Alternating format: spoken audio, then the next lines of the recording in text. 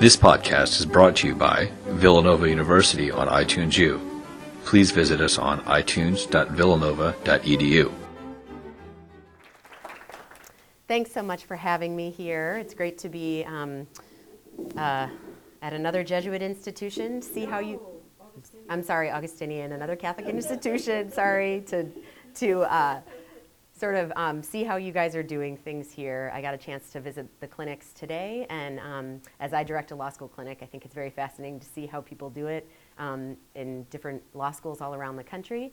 And so, as Barbara mentioned, I run the Boston College Immigration Clinic, where we represent non-citizens, which is sort of, right now I would consider the most politically correct term to refer to immigrants.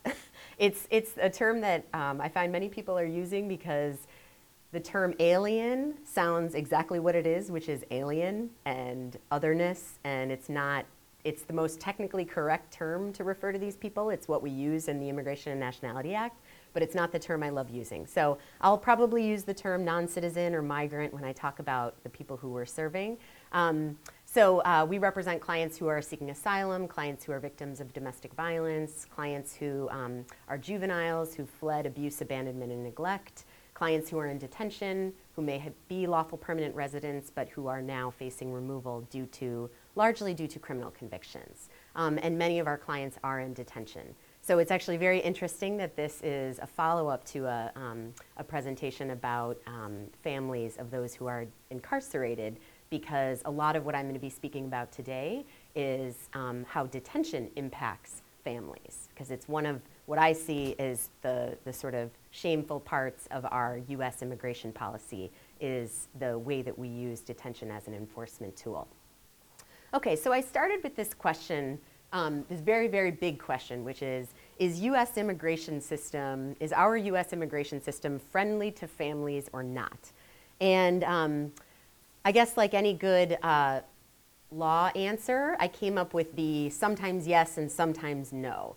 So I'm going to go through and just highlight some of the places that I see with our immigration system as a whole, with some of the enforcement, and then I want to talk more about immigration policies in the Obama administration in particular. So just as a very, very broad overview, how do people actually immigrate to the United States? How do they get permanent resident green cards, either if they're here and they're trying to get a green card, if they're trying to come to the United States?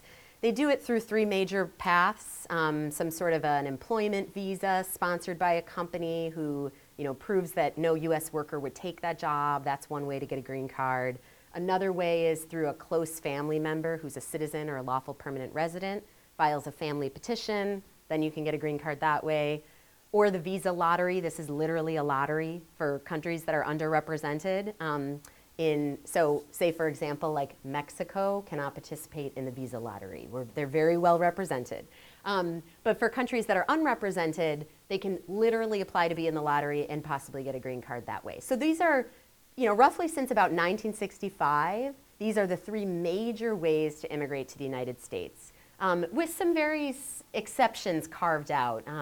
Asylum seekers who can then get asylum, get their status as asylees recognized in the U.S., have a path to a green card, as do refugees who were declared refugees outside the U.S.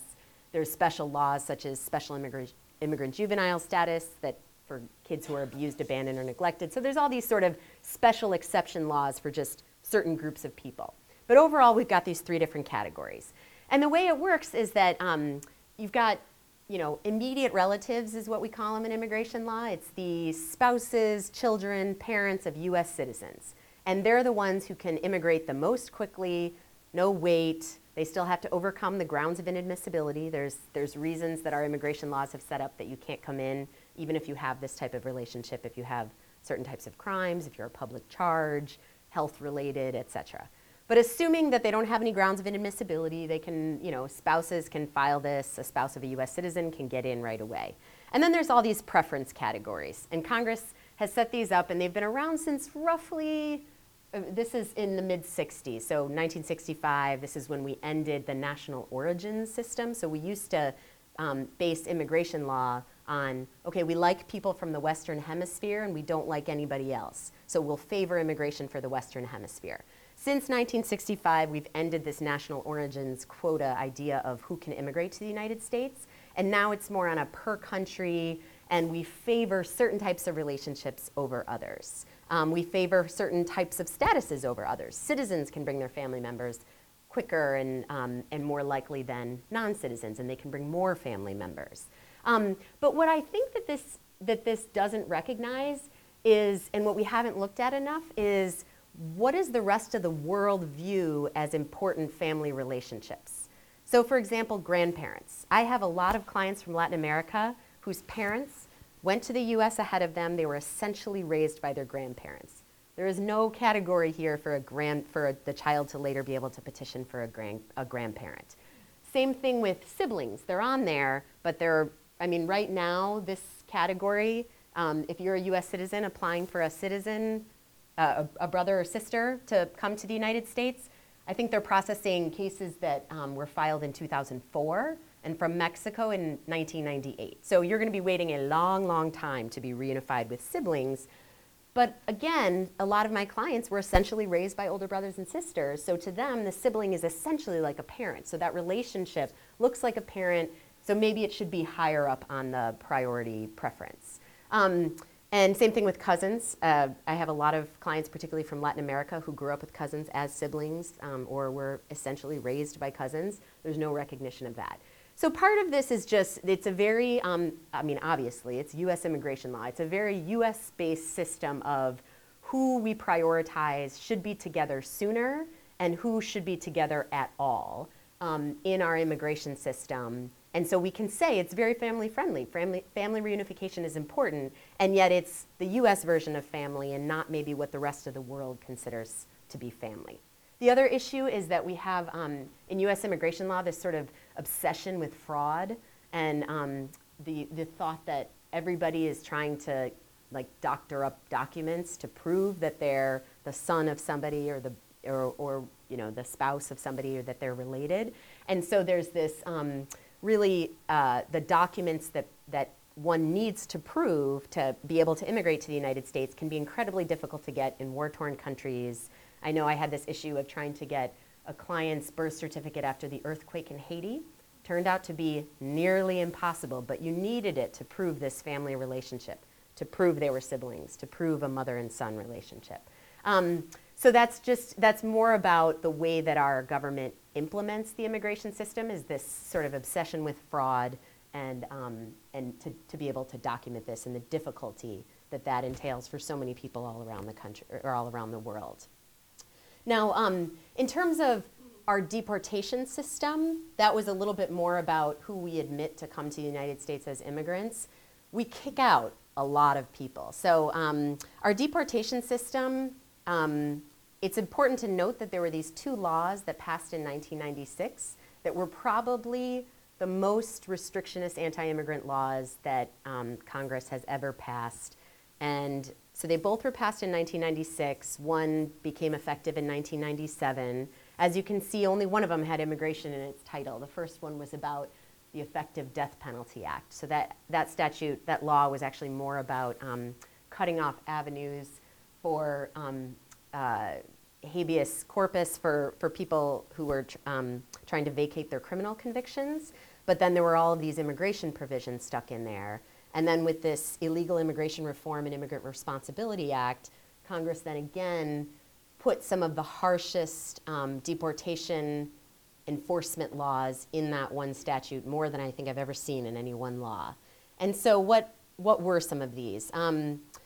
So probably what I see impacting the families the most is this idea of an aggravated felony. It's an immigration deportation term of art. It was introduced in 1988.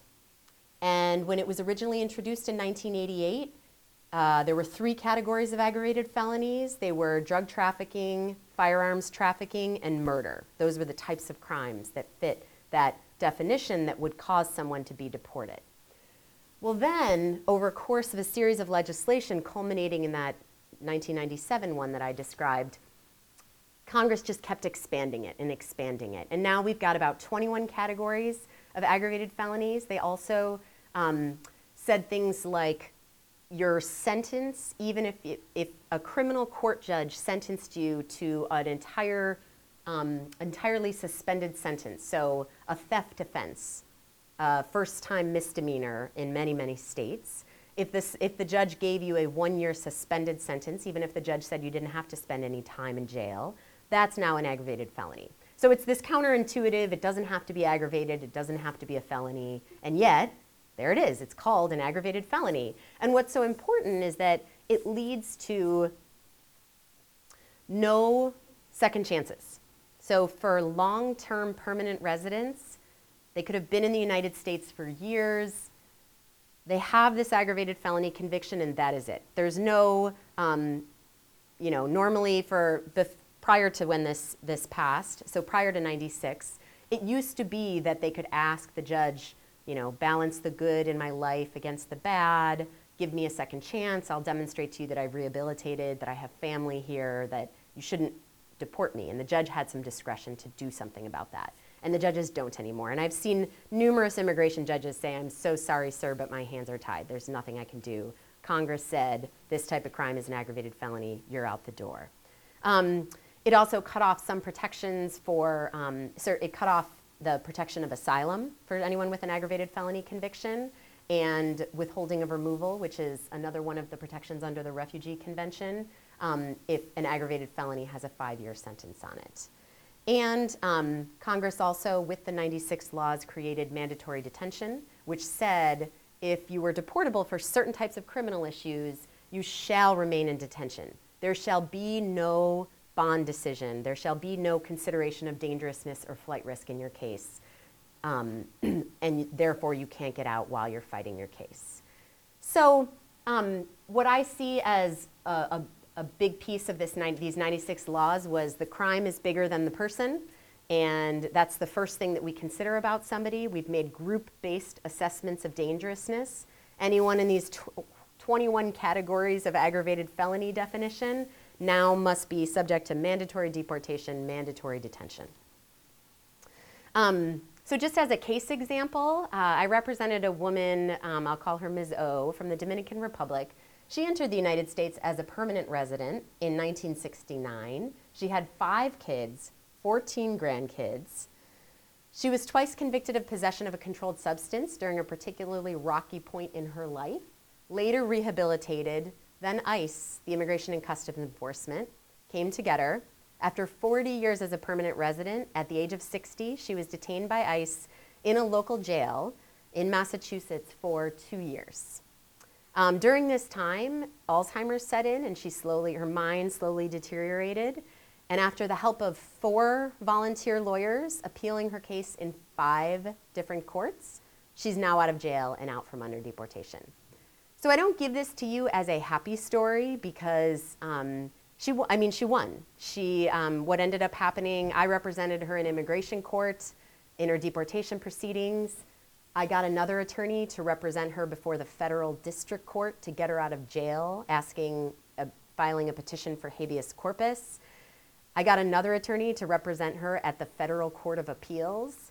And then I got another attorney to to go back into state court and represent her and convince the state court judge to overturn his own decision about one of these convictions. And that was what ultimately cinched it for her, was this vacating the criminal conviction.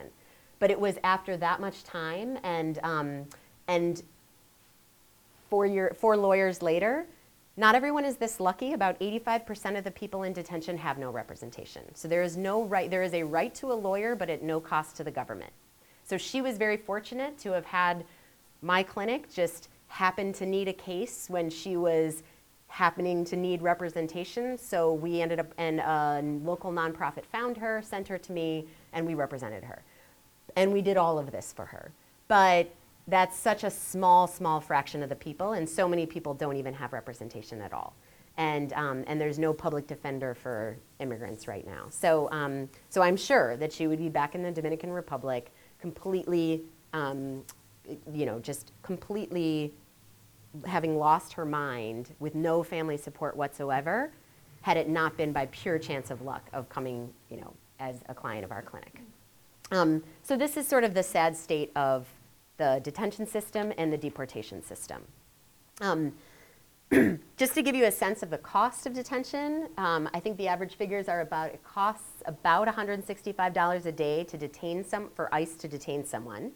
The alternatives to detention cost about 70 cents to $17.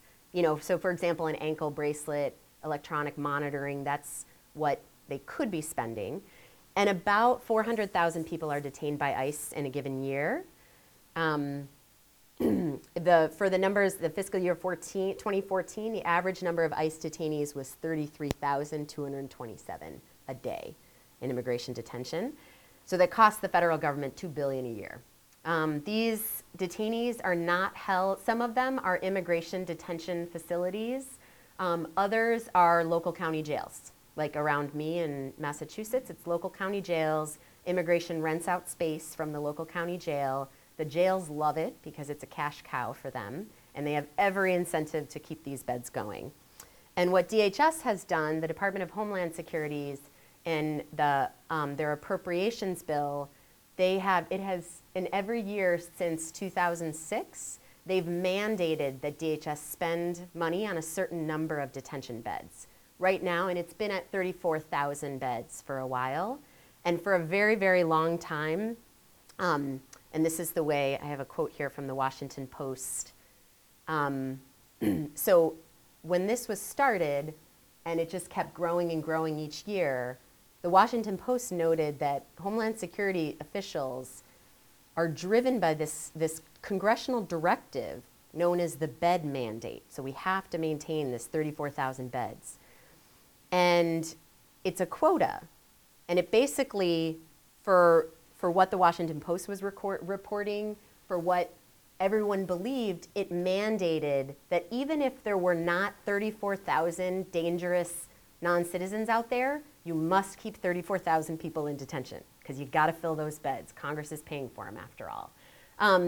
It is just since last year that DHS Secretary Jay Johnson has said, this does not mean we have to fill all the beds. It's just, we have to maintain them. But I think that is going to take a long time to get out of the DHS mentality that we have to fill these beds. If one person gets released, we have to immediately put someone else in there.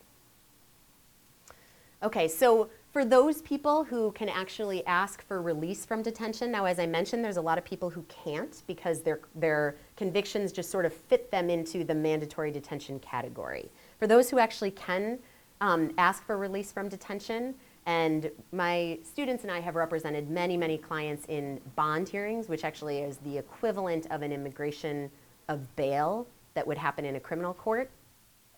The burden of proof is flipped. So in a criminal court, liberty is the presumption, and the prosecutor bears the burden of proving that that person's a danger in order to keep them in jail. For all other types of civil detention, liberty is the presumption. It's usually the government who bears the burden. For some reason, in immigration court, it's the detainee who bears the burden of showing he's not a burden, or he's not a danger, not a flight risk. And I can tell you, having represented detainees in bond hearings, it's impossible sometimes for even a lawyer to track down the documents you need to prove this person's not a danger to the community. Imagine being an unrepresented, non-English speaking detainee trying to prove to the government, I'm not a danger to the community. I've watched the pro se bond hearings happen when the person's without an attorney, and normally it goes something like this. The government presents a bunch of evidence. The detainee says, Your Honor, but I didn't do that, and let me explain my side. And then the judge says, you haven't met your burden. You're supposed to show us that you're not dangerous. All you came in here was some, I didn't do it type of story. And the types of evidence that the judge will then rely on in these bond hearings, this is from my own personal experience. Police reports, even if it later was dismissed for insufficient evidence, the criminal case, it doesn't, for the judges, they're like, well, the police officer wrote that. Even if things didn't turn out, that didn't substantiate, the judge relies on that as evidence of showing dangerousness.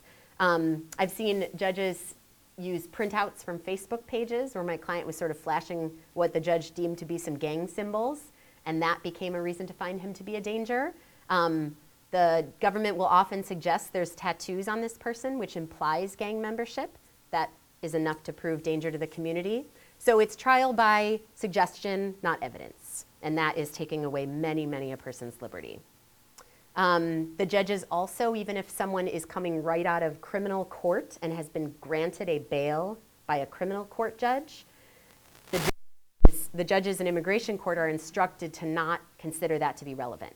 So the judges in immigration court are told it doesn't matter what a criminal court judge found about someone not being a danger and not being a flight risk. You make your own decision about this. And the judges make no inquiry into a detainee's ability to pay. So recently I've seen a lot of the judges giving a lot of $7,000 bonds for someone who recently crossed the border, no criminal convictions, but the judge says, well, you haven't shown me a lot of how strong your case is. You don't have a very strong asylum. So $7,000, and it doesn't quite matter if this person's like, you can insure my appearance with $2,000 because I have no money. But so there's no inquiry into the indigency. So immigration in the Obama administration. What has happened? What hasn't? Have the Obama administration's policies on immigration been family friendly or not? So I'll tell you what has not happened, and that's comprehensive immigration reform. I think most of you are probably aware what that is. It's basically the pathway to legalization for the, roughly 11 million undocumented in the United States. That has not happened. It has come close. There's, points in time over the Obama administration where we thought it might be a reality. It's never been a reality. So what Obama has done is executive action. So he's sort of written in, okay, I can't get Congress to pass a law that grants all these people green cards. So what I'll do, in 2012, he started the program, the Deferred Action for Childhood Arrivals. This was for the Dreamers, the kids who had come to the United States before they were 16. They were not older than 30. They were enrolled in some sort of program. You've probably heard about this. And so they were allowed to be protected from deportation and get work permits. Not full legal status, no path to citizenship that permanent residence would entail. So that was one thing that Obama did by executive action. He then did that again in 2014. He expanded who could apply for that original 2012 program. And then he added on the parents of citizens or permanent residents could also be protected from deportation. Now the problem is the state of Texas and several other states immediately filed a lawsuit, got a favorable judge, and right now these two programs are held up in the courts. It's going up to the Supreme Court this term. So we don't know if this is actually going to become a reality. We know that if the DAPA program went into effect, it would probably benefit about 5 million people by giving them work cards and sort of making them less terrified. It sort of brings them out of the shadows a little bit, but it's right now held up in the courts. When Obama announced this program, he did it in a very visible announcement from the White House, and he talked a lot about, we're a nation that values families, and we want to work to keep them together. So that was his rhetoric. So I will say, from this perspective, it certainly seems like the Obama administration, tried very hard to protect families and keep them together. There's some other family-friendly immigration policies from his administration.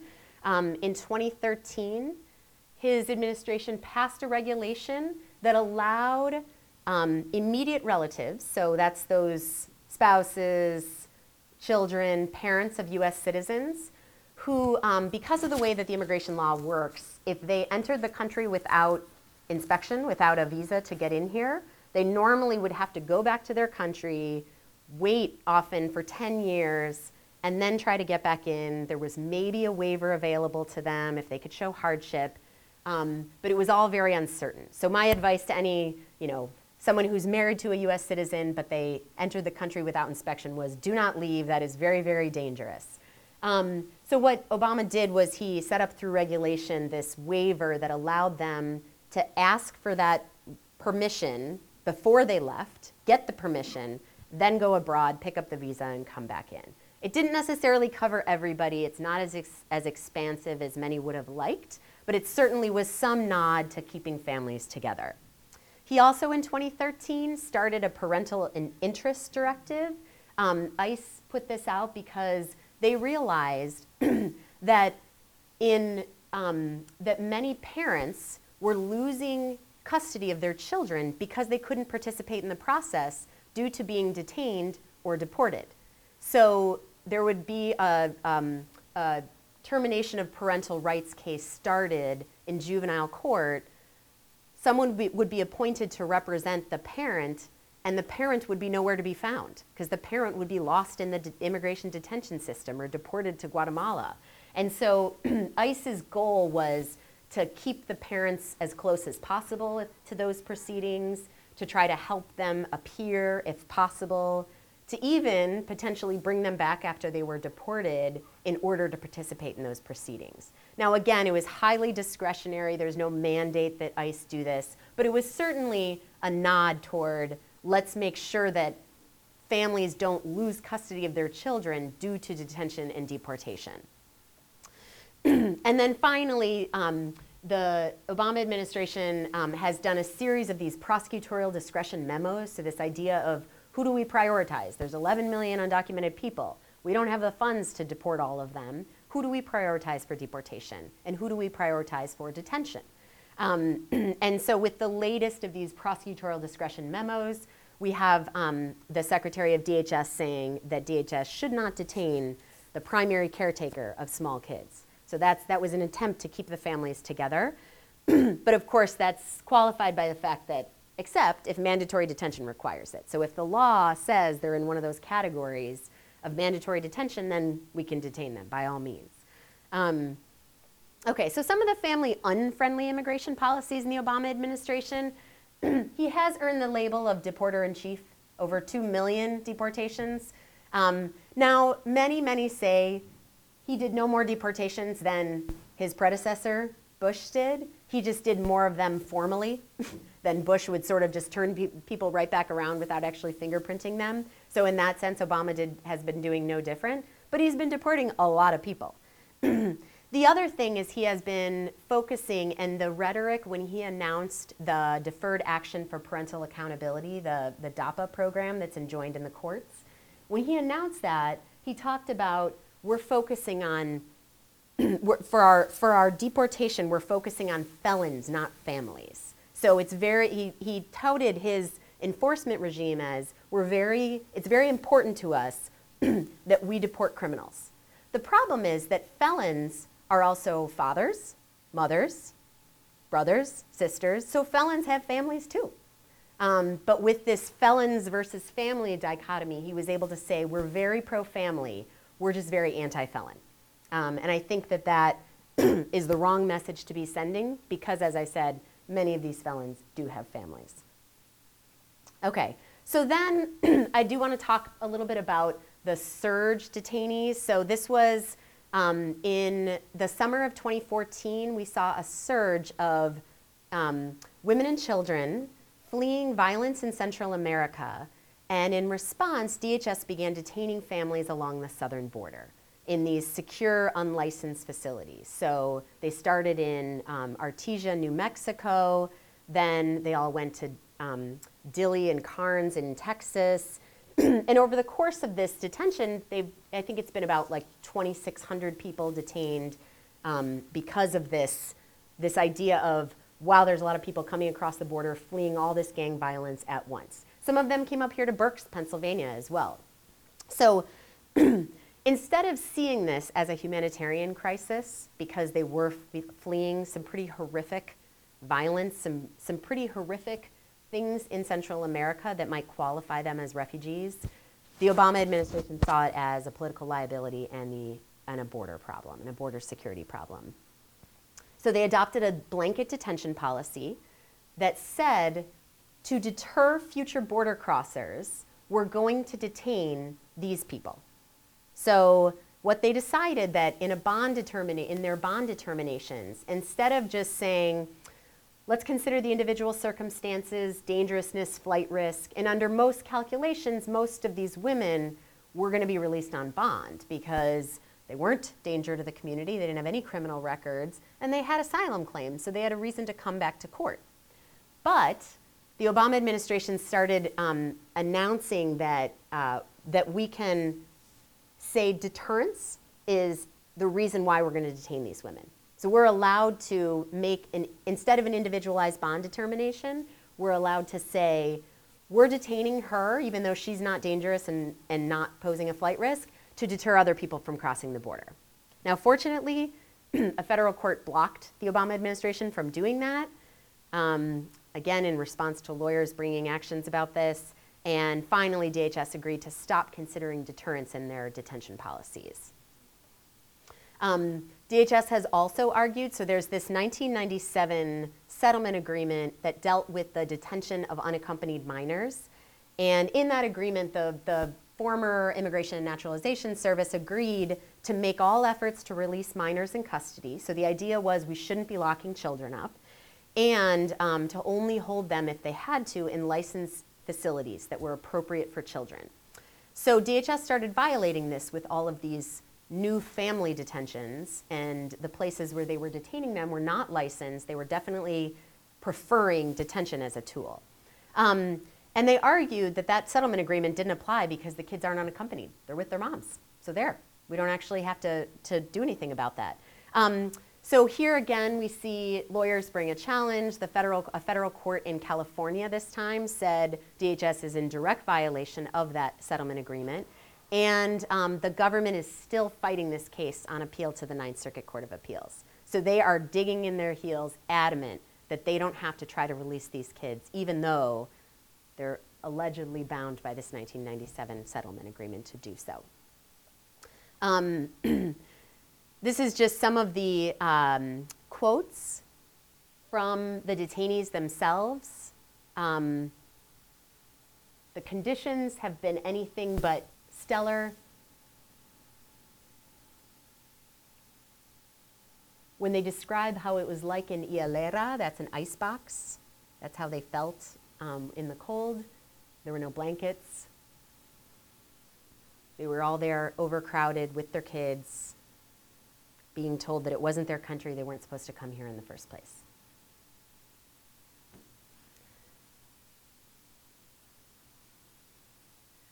For those who actually had been released, New Year's Day of this year, DHS decided to conduct raids where they apprehended 121 parents and children. DHS said they were focusing on only those who had come in after that summer of 2014 surge and had final orders of removal. However, volunteer attorneys who represented them said, you know, there were actually some major procedural violations here in that people were asked to sign deportations without being able to consult with lawyers. Their cases were put on this really, really fast docket, which didn't allow them or their lawyers to prepare adequately. And there was just a general lack of information about the process. So once lawyers got involved, they were able to protect 33 of these clients, of these 121, from deportation.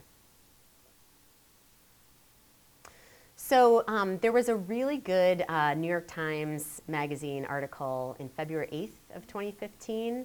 I know I read it and felt like I am not doing enough. I should be helping more. So I would encourage you to read that. It's just a great summary of a lot of the issues that I've just discussed. There's a ton of other things out there to read too, but I feel like it's a magazine article. It's not quite as dense as some of the legal documents that you could read. And I would encourage you to do more, because this a group of lawyers got together called the CARA Detention Project, and these are several organizations. The Catholic Legal Immigration Network, the American Immigration Lawyers Association. I'm forgetting some of the other names of the organization, but they basically joined together and said, we need to start helping these detainees that are down, these 2,600 detainees There's so much that you can do individually. You can, if you speak Spanish, come down and act as an interpreter. You can, if you have any legal skills, you can come down, get trained, spend a week there. They basically have set it up as a short-term volunteer opportunity for students. I know that law students at Boston College, there's a group who are going to be going during their spring break. They are encouraging students, and again, not just people who are interested in law, to go and to help these families. You know, social workers, there's so many other fields that they've encouraged people to come and help. This is their website, and it shows obviously some of the kids who are locked up and the families. We actually represent a client who, she and her daughter were locked up in one of these facilities. The psychological trauma on the children has been horrific, and in this particular case, the child is 10 years old and she weighs 30 pounds. So she's still dealing with the psychological after effects of her time in U.S. immigration detention on the border. So that's my call to action for you. And just as sort of final bullet point recommendations, which summarize a little bit of what I've talked about, what could we do to improve what can we do to make our system more family friendly? We can recognize new categories of family relationships for immigration sponsorship that maybe reflect the world's view of families a little better. We could restore some of the discretion that Congress took away in 1996 to immigration judges to consider bond, to consider long-term residence, to consider whether people actually should be deported. We could stop using detention as a tool of immigration enforcement. We could provide for more detainee-friendly bond procedures for those who we do detain. We could end the bed quota that says they've got to keep 34,000 beds and use that money elsewhere. And we could finally pass comprehensive immigration reform. And I'm happy to take any questions.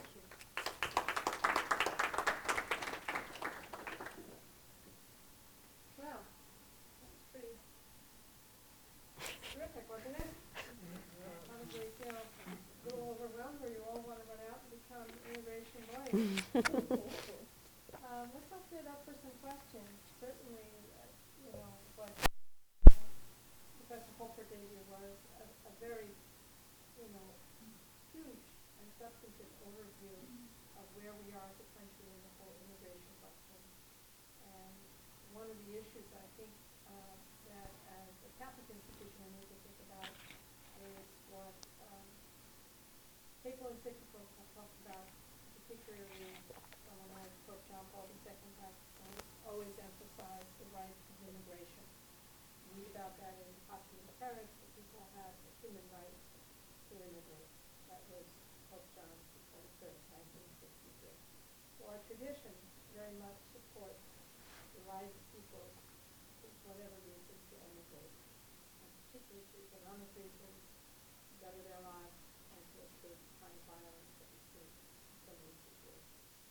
So that's kind of the context that I feel like we have to reflect on and represent as part of the whole picture as well. So questions? Yes. Whenever you get large movements or small movements of people, there's and I know somebody who's come up from Honduras with their daughter, and she says, I had to leave Honduras. It is absolutely impossible to live there. The crime is just out of control.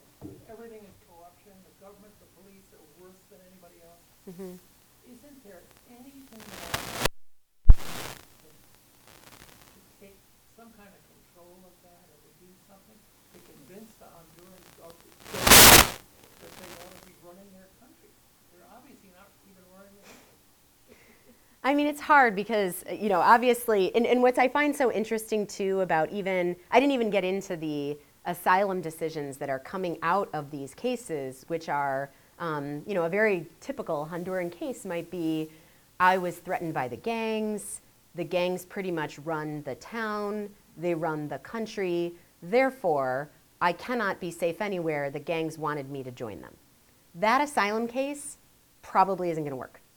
For lots of reasons that, and reasons that I don't even have time to go into the explanation. and it makes me realize how political so many of our asylum decisions are, which is, okay, political and floodgates, and this concern that, well, if we start saying that victims of gang violence should then get protected, then all of Honduras is going to come. All of the Northern Triangle, every single person is suffering gang violence in some way, shape, or form. Are we going to just open up our doors to all of Central America? So there's a real sense of pushback. We've got to draw the line somewhere. And in fact, what I think is really important and interesting is that the Board of Immigration Appeals just last year finally recognized that victims of domestic violence were a social group for asylum purposes.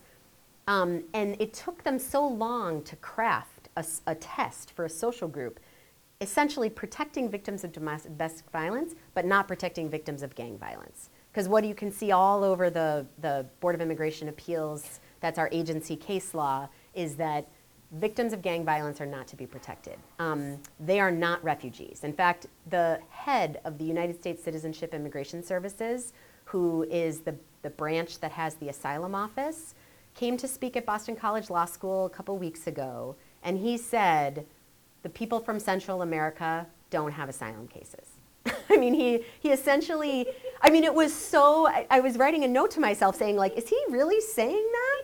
That there is no such thing as a gang-based asylum case. It doesn't exist. So he's the head telling his asylum officers that. So you just, so it makes you wonder whether there's any hope in those types of cases, except for, of course, through the court system, because the agency isn't the final, the final say in all of these.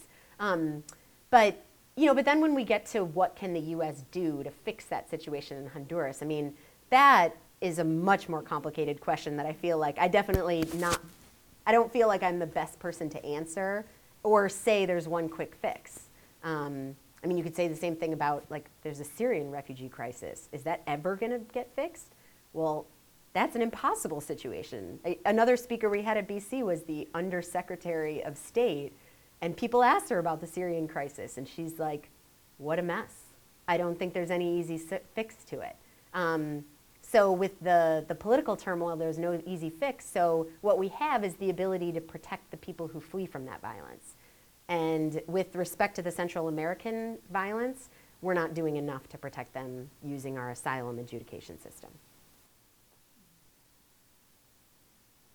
There's a theologian, Dan Brody, from the University of Notre Dame, who has written a great deal on this from a theological perspective and with regard to refugees from Central America.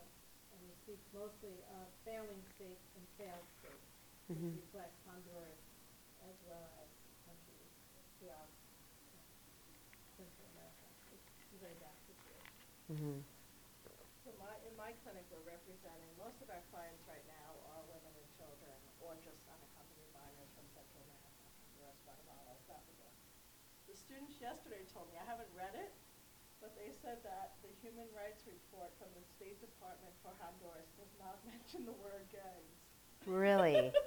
Interesting. So you can see how political this Yeah. whole situation is, and especially with countries where it's possible to get here over land.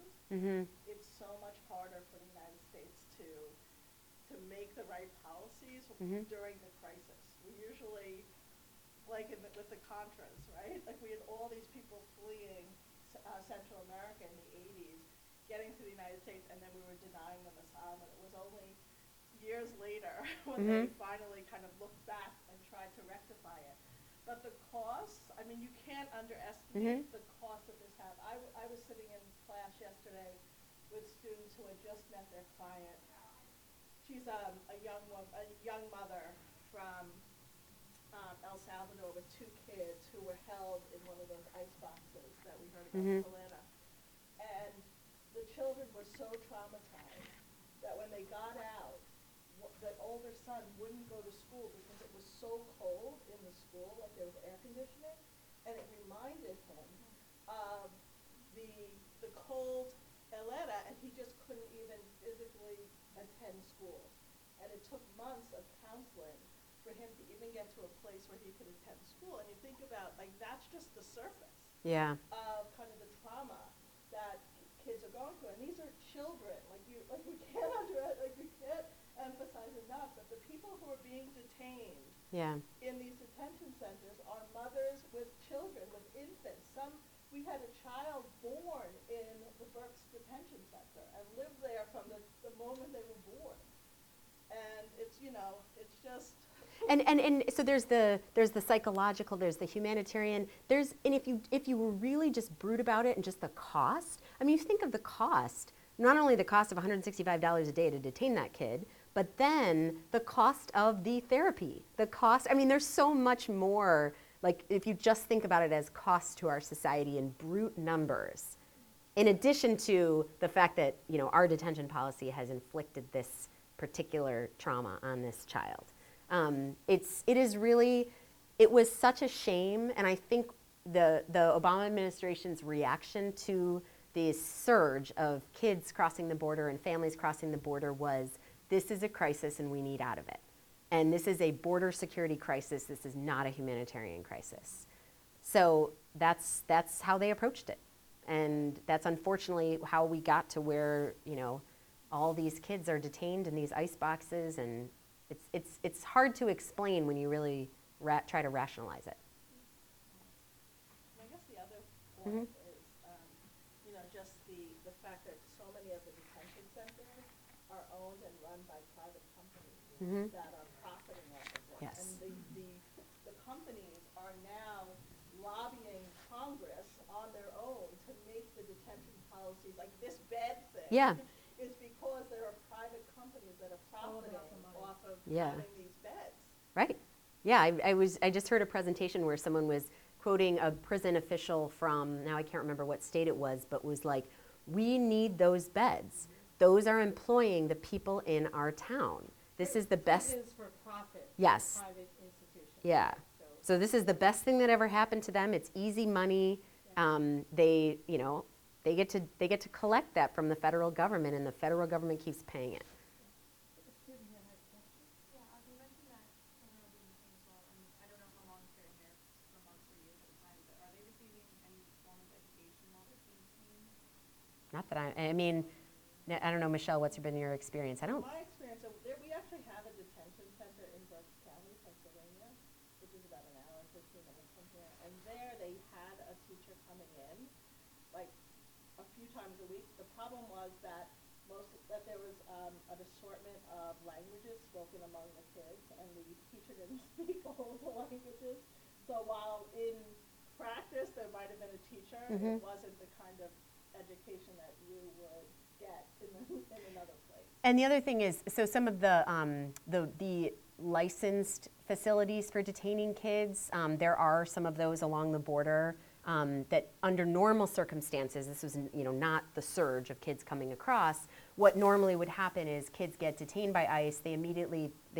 ICE figures out, ICE is the Immigration and Customs Enforcement of DHS.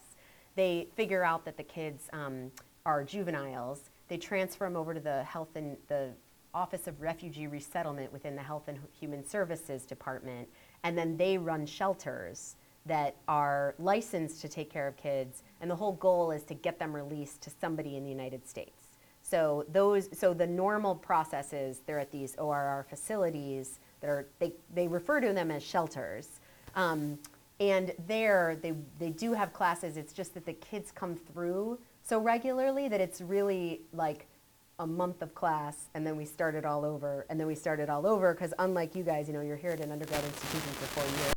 The kids are not going to be there for 4 years. So there is school, but it's kind of a rotating school. Yeah, it's a little haphazard. Yeah. Not to take things in a completely different direction, but you recommend the stop abusing detention as a tool of immigration. So what would you say is An alternative? alternative? Well, now I struggle with this because on the one hand, you can use alternatives to detention, which is, these ankle bracelets. So that's certainly at much of less cost, 7 cents a day versus $165 a day. So that makes a big difference. Certainly, it's much less restrictive. I know for a lot of my clients, they would say, oh, you get a coin in your shoe. And really, that's like an ankle bracelet. The problem is that, and there are groups who have advocated for the use of alternatives to detention. It's just that DHS's reaction has not been, well, let's take the people out of the beds in jail and put them in alternatives to detention. Instead, they would say, let's just surveil more people. So people who we never would have even bothered detaining before, who we decided just weren't enough of a flight risk, weren't enough of a danger, now they're on ankle bracelets.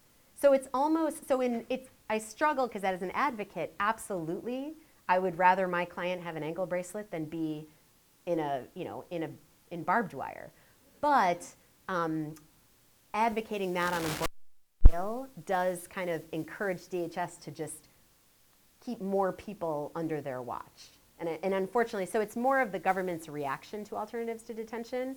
I mean, I know someone, I just had a speaker at my school last week who his whole thing is we should just end immigration detention, period. We shouldn't use it anymore. I mean, if you think about it, everyone who's in immigration detention, they have already served a criminal sentence. So the criminal justice system has already their time and thus dangerous.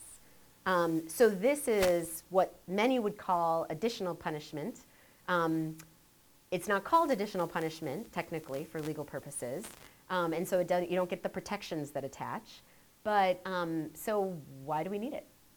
To facilitate deportation? Can you get people to come other ways? Have them pay a bond so that they'll lose $5,000. That's a lot of money to a lot of immigrants. So I think that the alternatives can be anywhere from an ankle bracelet to just.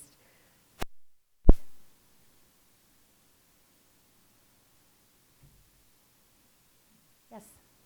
So we heard what the Obama administration has done.